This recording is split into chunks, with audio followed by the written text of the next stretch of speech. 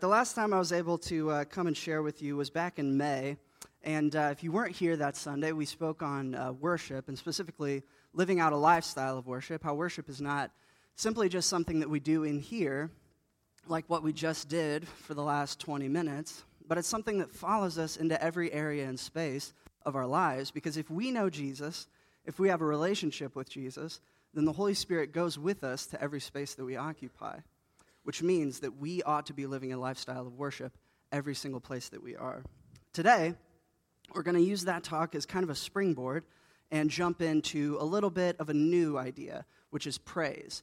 Praise and worship are, granted, very, very similar. And if you're like me, you probably grew up thinking that they were pretty much the same thing. They were just different volumes of the same thing. Worship is like a quieter, more like kind of worship. And praise is way more like, clapping and cheering and loudness. I can see why people would think that, but it's not necessarily the case. Last time we talked about worship, and our definition of it was that worship is any informed response to who God is, what he's done, what he's doing, and what he will do. Today we're going to be talking about praise, and praise is the outward expression of faith-informed feelings. The outward expression of faith-informed feeling.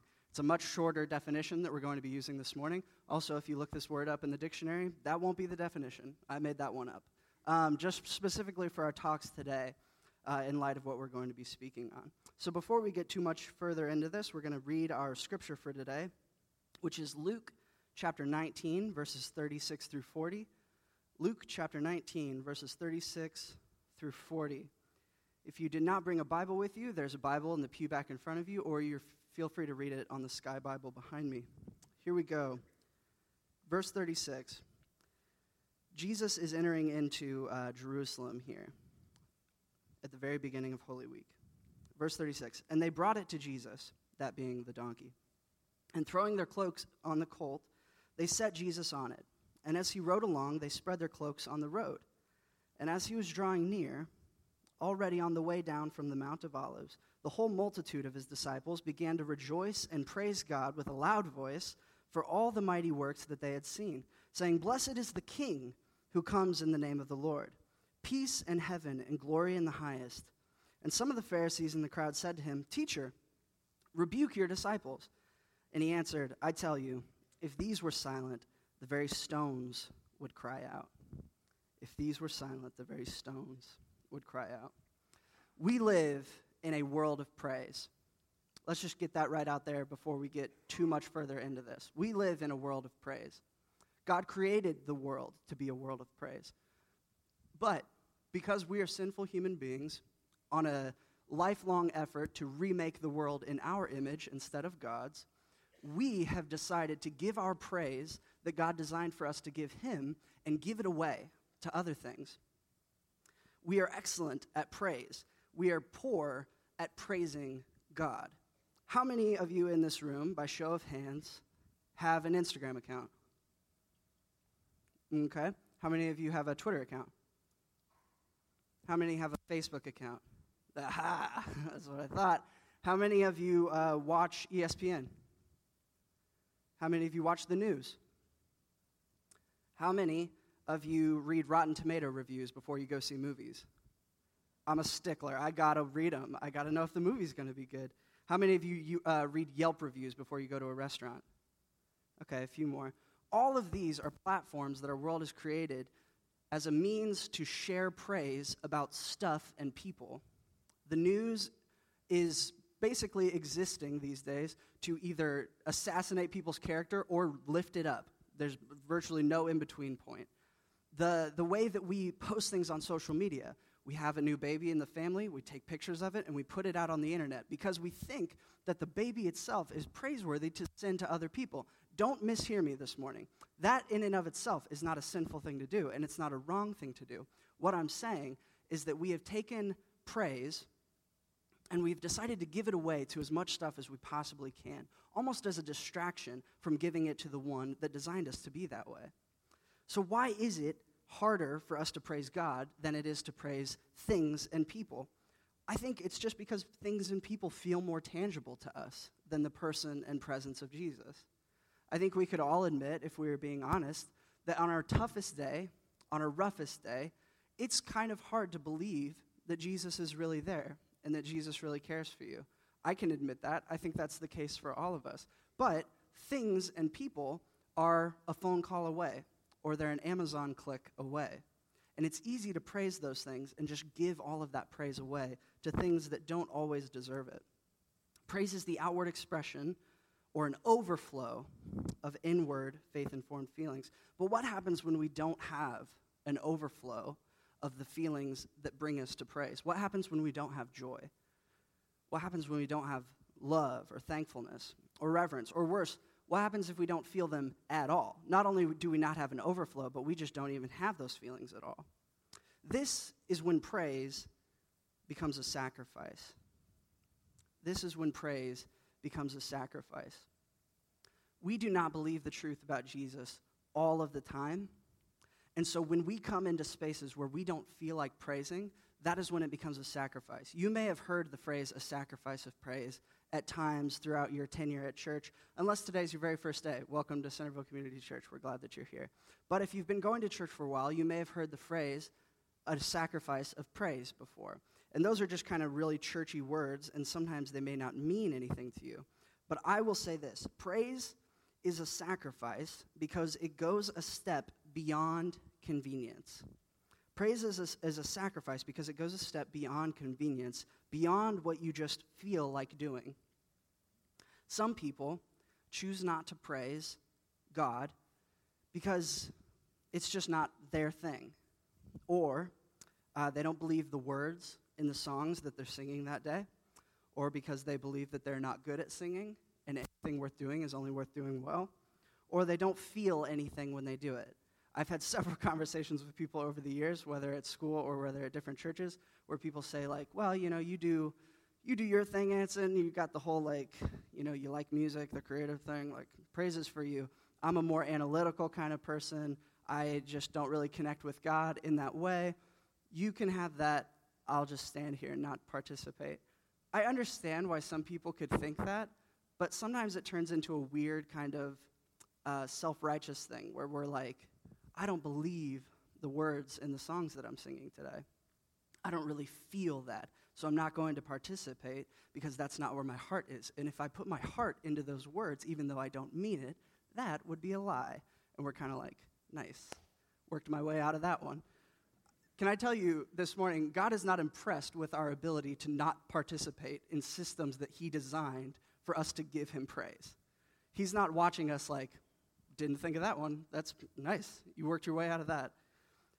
God has set us up as human beings and designed us specifically so that we are constantly yearning for the one that created us.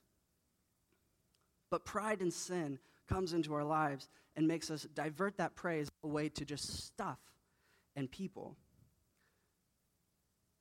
And in an answer or a response to the notion that praise is not something that we just don't feel anything when we sing, or we're just not really feeling it that day, or we don't really have an emotional response, can I say, praise is not something we do to get anything out of it.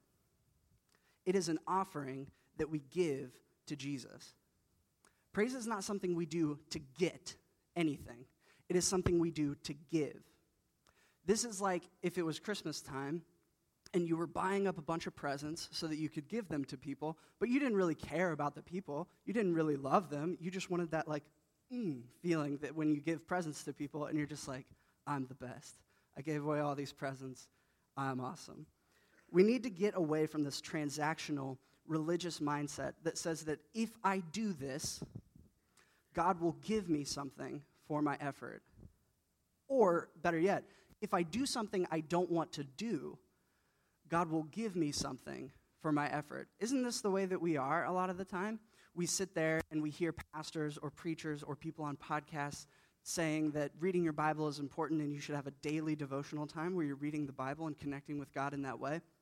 And if you're being honest with yourself, you're sitting there thinking, I don't really want to do that. That's just not something I want to spend my free time doing. But you decide to commit yourself to doing it because maybe secretly underneath all of that, you kind of hope like, all right, well, maybe God will recognize that I'm doing something I don't like doing and he'll give me some extra blessings because, I don't have to be doing this, but I'm spending my time doing it, so God better recognize, right?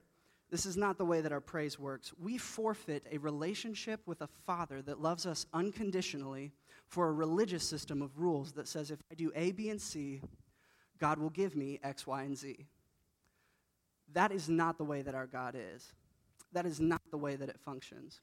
Our praise works in such a way that we take everything going on in our life, all the pain, all the heartache, the frustration, the annoyance, the good things and the bad, and we put them all up on an altar, and we say, God, this is my offering. This is all I have to give. This is all of me right now. And that's all God asks of us, that we cast our burdens on him because he cares for us. The way that we get so twisted around and the way back to what Jesus is calling us to as living lives of praise is when we put Jesus back at the center. A couple of weeks ago, Kedrick unveiled what our new values were going to be as a church, and this is our number one value, Jesus at the center. Everything we do is going to be motivated by following Jesus and his example. He is the basis for everything we want to be and why we want to do things. We believe that anything worth doing is only worth doing if Jesus is in the middle of it. If we're just doing things because we feel like it, if we're just doing things because we used to, if we're just doing things because we see other churches doing it and we say, we should do that too, that's not a good enough reason. That's not a good enough reason to do it. When we take Jesus away from the center of what's going on in our hearts and lives, our praise starts to become about stuff. Our praise starts to become about things and people.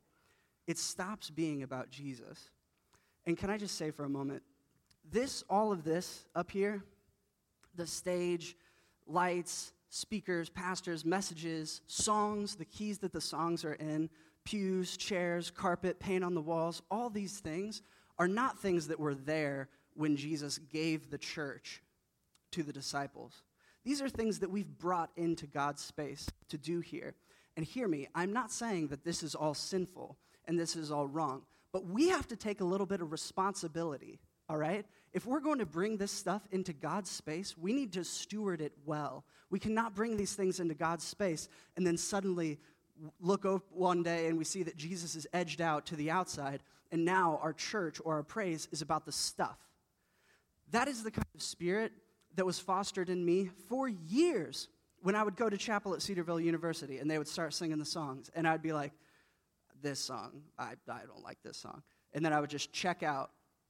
I had forfeited an opportunity to give praise that God designed me to give him because I just didn't like this song.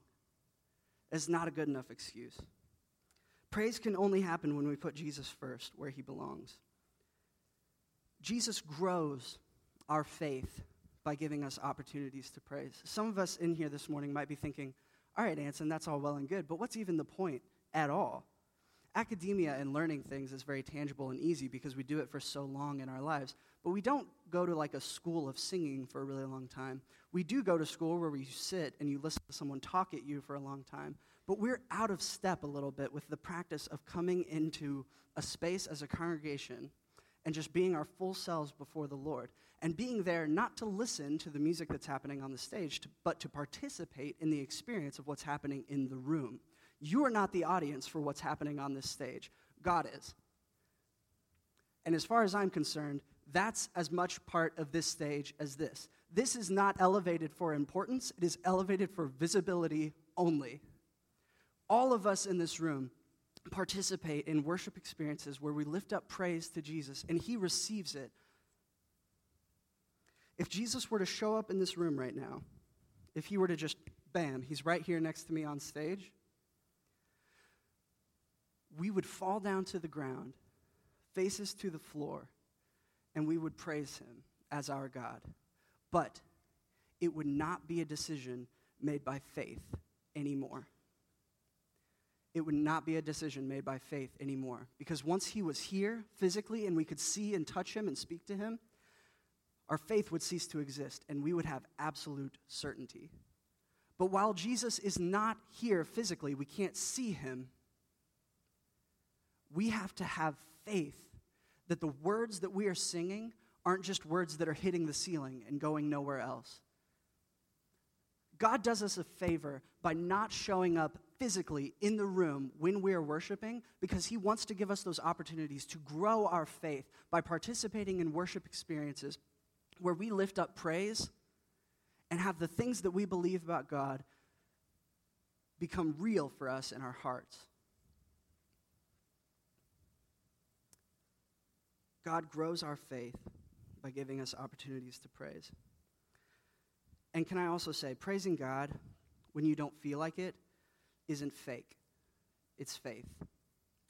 For a long time, I was in a place where I did not participate in worship experiences. I did not participate in lifting up praise to God because I felt that I didn't mean it at the given moment. If your master plan for getting out of a problem in your heart, if my master plan for getting out of the problem in my heart when I just didn't feel like worshiping is to do nothing and expect something to change, newsflash, it won't change. You won't just sit there in a praise experience or in a time with the congregation and not feel like worshiping and then just sit there doing nothing and then eventually, shazam, now you feel like doing it. That's not how it works. We have to make the step back to Jesus. We have to take the step to put Jesus back at the center. And even though we may have good intentions and it may feel like we're in the right, if I feel as though I am in the right and I'm being presented with an opportunity to praise, and then all my reasons for not doing it have everything to do with me and the way that I feel about things, and they don't have anything to do with Jesus, there it is, right there. It is a spotlight onto my heart that shows that I am the one with the problem, and I am the one that needs to change.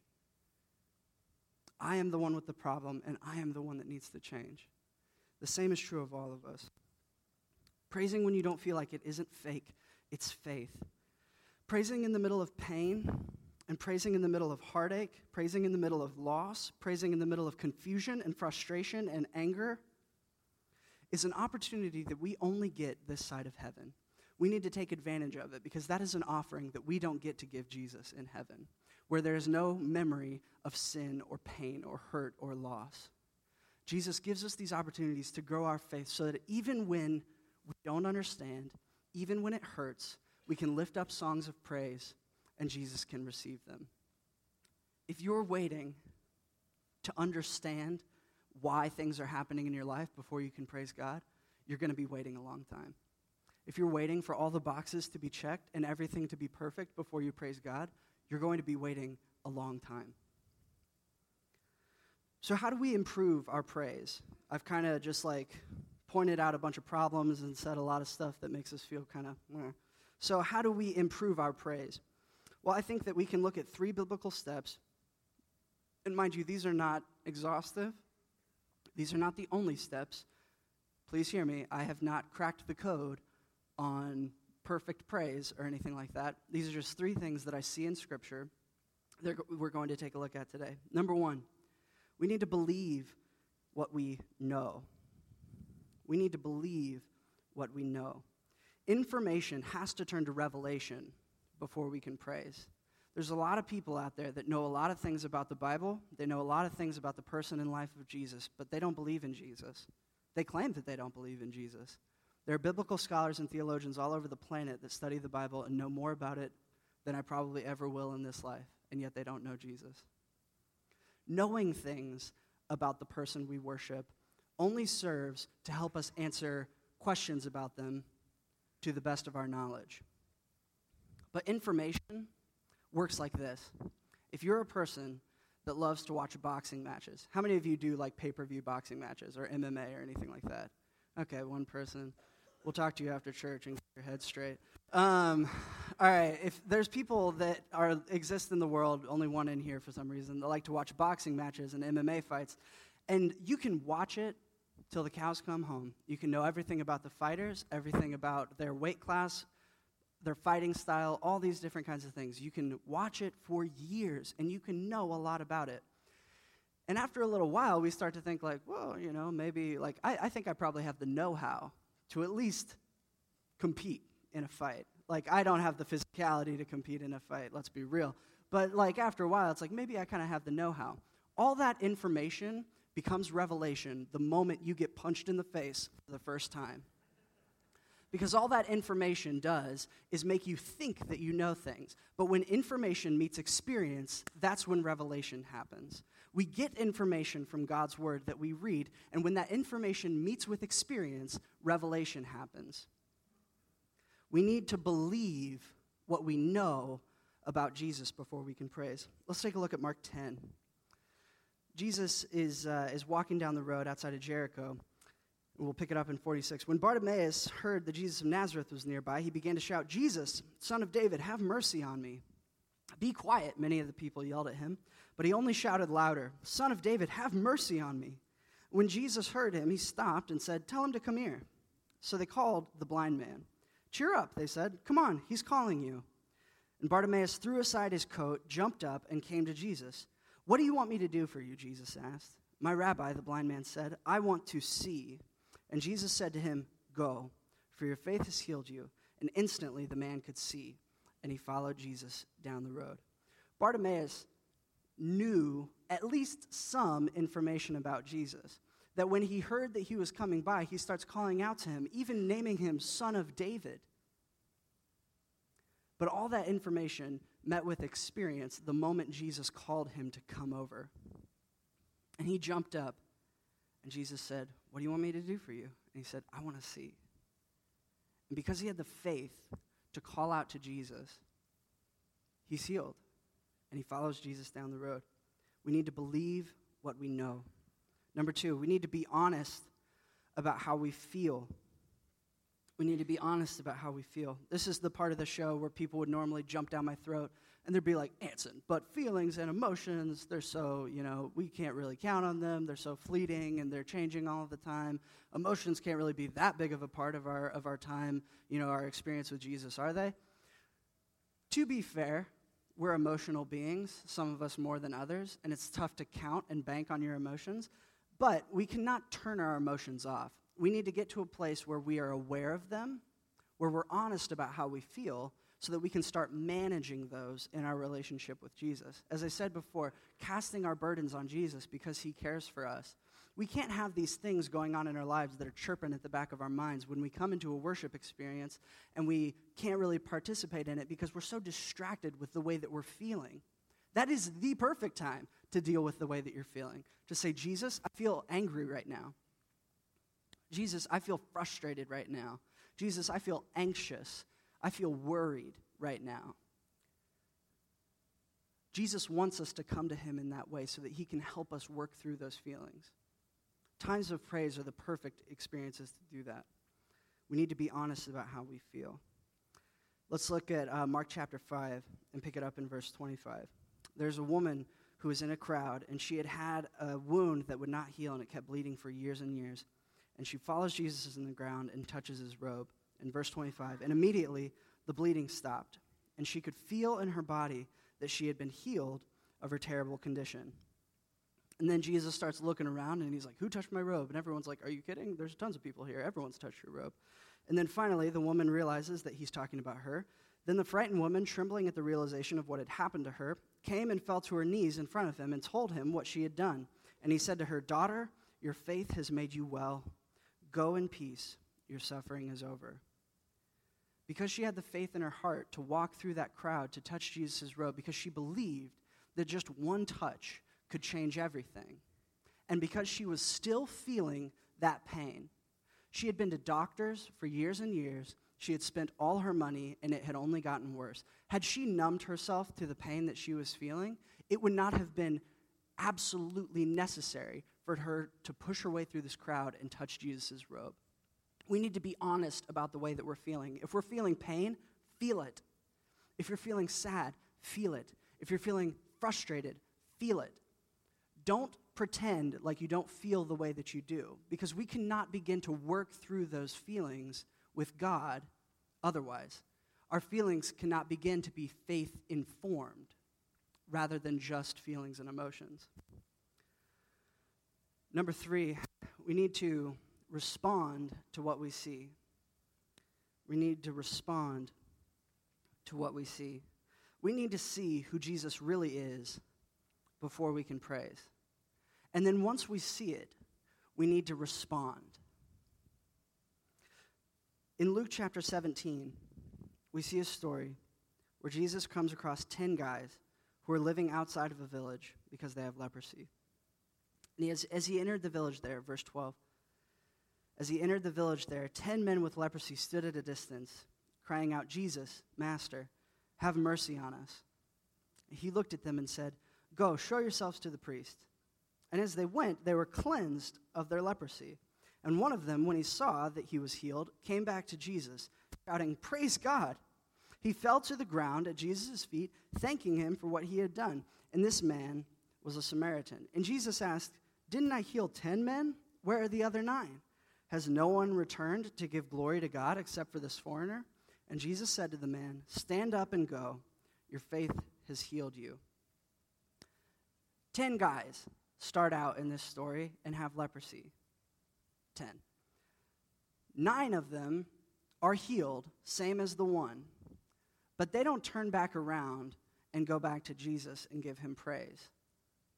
And we can kind of read this and be like, like those silly guys. I would be the one person that went back and gave Jesus praise. Would you? Would you be that guy? This is what we do all the time. We experience the blessings and the goodness of God. And yet, instead of turning back around and thanking God and giving him praise for all that he has done and all that he is, we just continue on in our life. And we ride that high of a feeling into the next good thing. And we just jump from emotional highs and lows all over the place without ever really coming back and putting Jesus at the center of what's going on in our lives, to look at the things that God does for us and to give him praise for it. We need to believe what we know. We need to be honest about how we feel. And we need to respond to what we see. Let's go back to Luke 19 for a moment. Pick it up in verse 37. And he was drawing near, Jesus on the colt, already on the way down to the Mount of Olives. And the whole multitude of his disciples began to rejoice and praise God with a loud voice for all the mighty works that they had seen. Keep that in mind, for all the mighty works that they had seen. Saying, "Blessed is the King who comes in the name of the Lord. Peace in heaven and glory in the highest." And some of the Pharisees in the crowd said to him, "Teacher, rebuke your disciples." And he answered, "I tell you, if these were silent, the very stones would cry out." If these were silent, the very stones would cry out. These people that are walking down the road with Jesus are called his disciples in the story. We know that Jesus had 12 disciples. We know their names. But there is also a great number of other people that follow Jesus around everywhere that he goes. And it seems in this story that they're the ones laying their coats down on the road and palm branches down on the road. And they're saying, "Blessed is the King who comes in the name of the Lord," which is basically a value judgment on the person of Jesus. They're saying, in a few more words than this, that Jesus is the Messiah that they have been waiting for. These people knew that a Messiah was promised. That was information that they knew. And in this moment, experience was meeting with that information, and they had the revelation that Jesus was this person that they were waiting for. They felt desperate to be saved by their Messiah from the Romans. They shouted this word Hosanna, which means save now. Save us now. Here, at the beginning of Passover week, while they are celebrating being saved, they're looking at a man and saying, "Save us now." And they had seen him perform miracles and teach among the people. These people in this moment are believing what they know. They're being honest about how they feel, and they're responding to what we see. And some of you who know this story might be thinking right now, "But Anson, in 5 days, these people are going to put Jesus to death on a cross." And you would be right. You would be right. At the end of this week, when Jesus is riding into town, he's going to be put to death on a cross in between 2 criminals for crimes that he did not commit. But this does not disqualify the worship and the praise that they are giving Jesus in this moment. Because the Pharisees say, "Jesus, tell your disciples to stop saying that," because in their view it was blasphemy. And Jesus says, I tell you, if these were silent, the very stones would cry out. Jesus accepts their worship, regardless of how he knows the story is going to end. And it's easy for us to look at this and say, like, well, I can't really relate. I would never, one day be praising Jesus and then the other day be putting him to death and calling for his death in an angry mob of people. But wouldn't we? This is what it looks like to have a God that loves us unconditionally. This is what it looks like to have a Jesus that loves us unconditionally.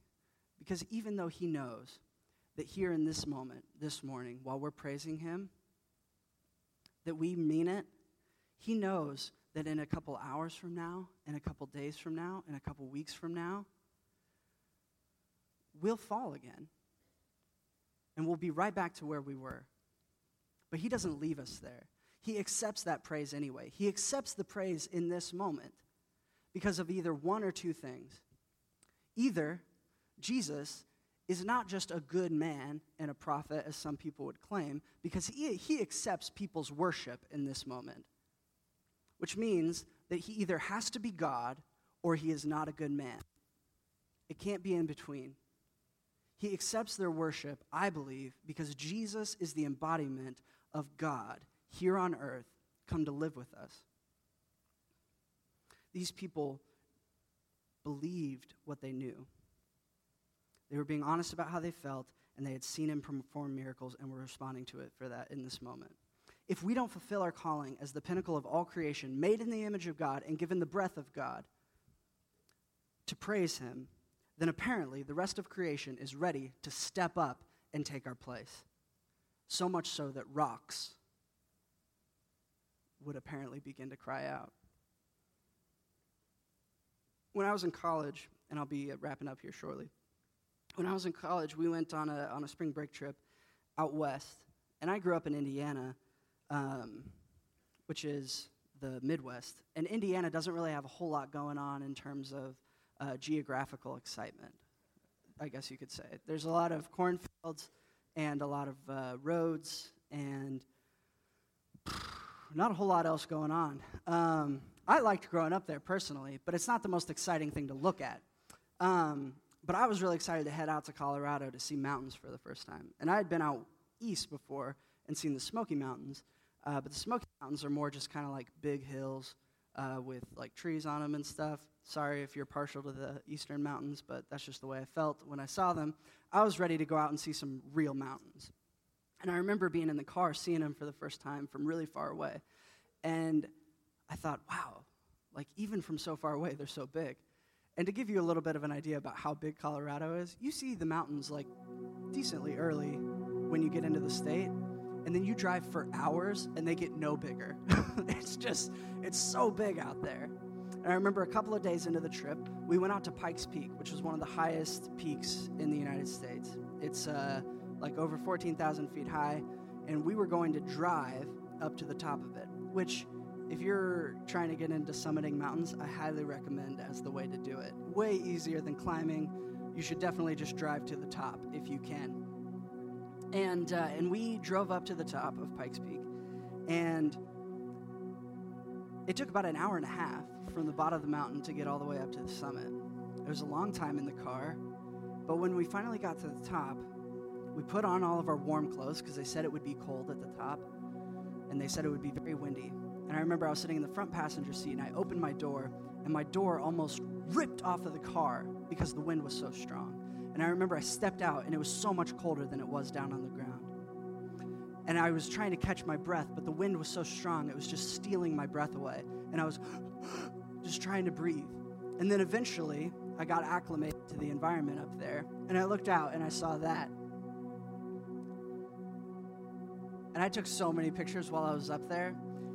And a lot of the pictures have little blurry spots in the picture because the wind was blowing so hard I couldn't hold my phone still while I was taking the picture. And when you press on the live photo, you can hear the audio of what it sounded like when I took that picture. And it's just going because the wind is so strong. It was unlike anywhere I had been up to that point in my life. Seeing that, and that doesn't even do it a percent of justice for how it actually looked. But seeing that, I realized that everything that everyone had ever told me about what a mountain would be like paled in comparison to what it actually was. I had heard about mountains before, people that have climbed them. I've seen them in movies, read about them in magazines, heard about them from firsthand experience. You hear a lot about something like that, but it's not very often you get to see it for yourself. And I went and I saw it for myself, and I realized that none of what anyone had ever told me was good enough to show me that. This is what our life of praise is. This is what a life following Jesus looks like.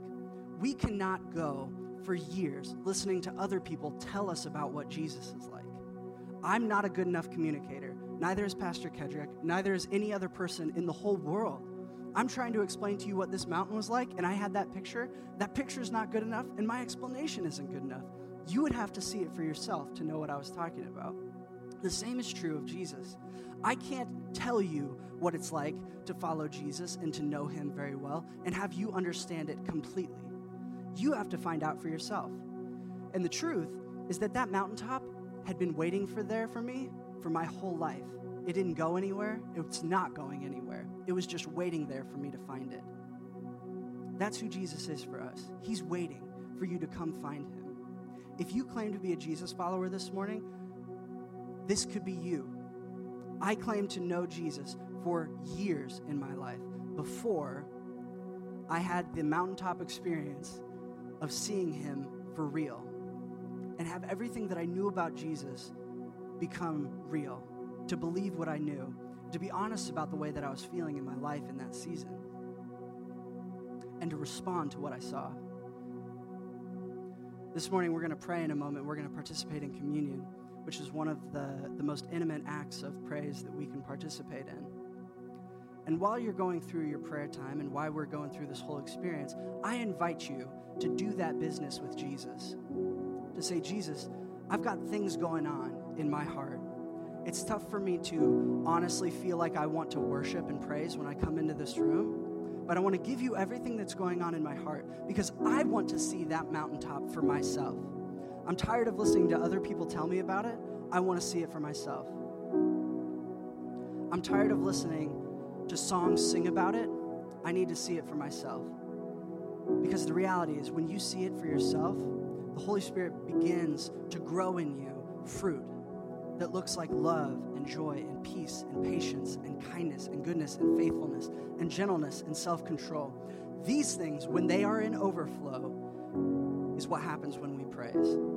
The outward expression of faith-informed feelings.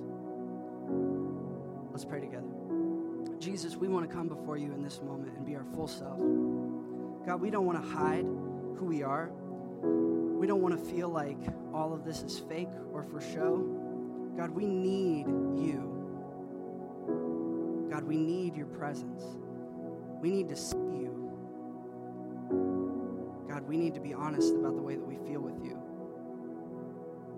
And God, we need to believe what we know about you. Jesus, come be real to us in this moment. It's in your name we pray. Amen.